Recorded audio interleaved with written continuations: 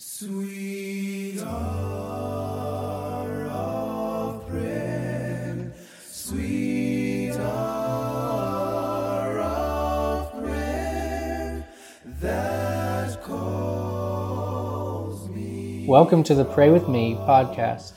Thank you for joining me for another episode, another prayer in our apologetic series of praising God for His design in nature. Looking at the human body as our series now, and we praise God for the eye and the design that's found in the human eye. In Genesis 1:26 and 27, then God said, "Let us make man in our image, according to our likeness." And so God is able to see all things, and He created us with eyes to see. And what an amazing design it is. So would you pray with me in praise to God for the human eye?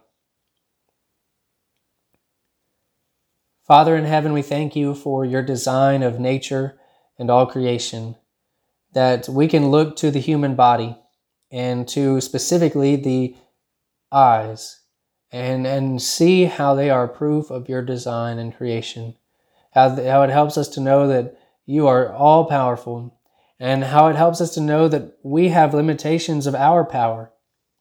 And we pray that others would examine the eye and its functions in order to truly see its design that you designed it with. See how it doesn't compare to the cameras that mankind can make. As great as those cameras can be, they are nothing compared to what the human eye can do. And Father, we pray that we would point others to see your design in the human body and to show others that the eye is an example of your creation and how that involves a creator and a designer.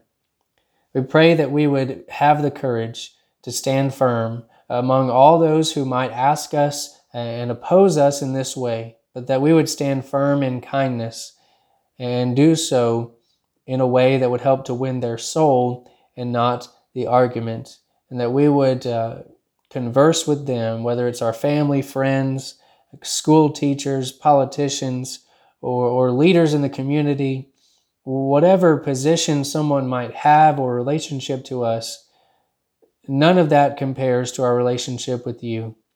And we pray that we would point them to you through the design of your creation.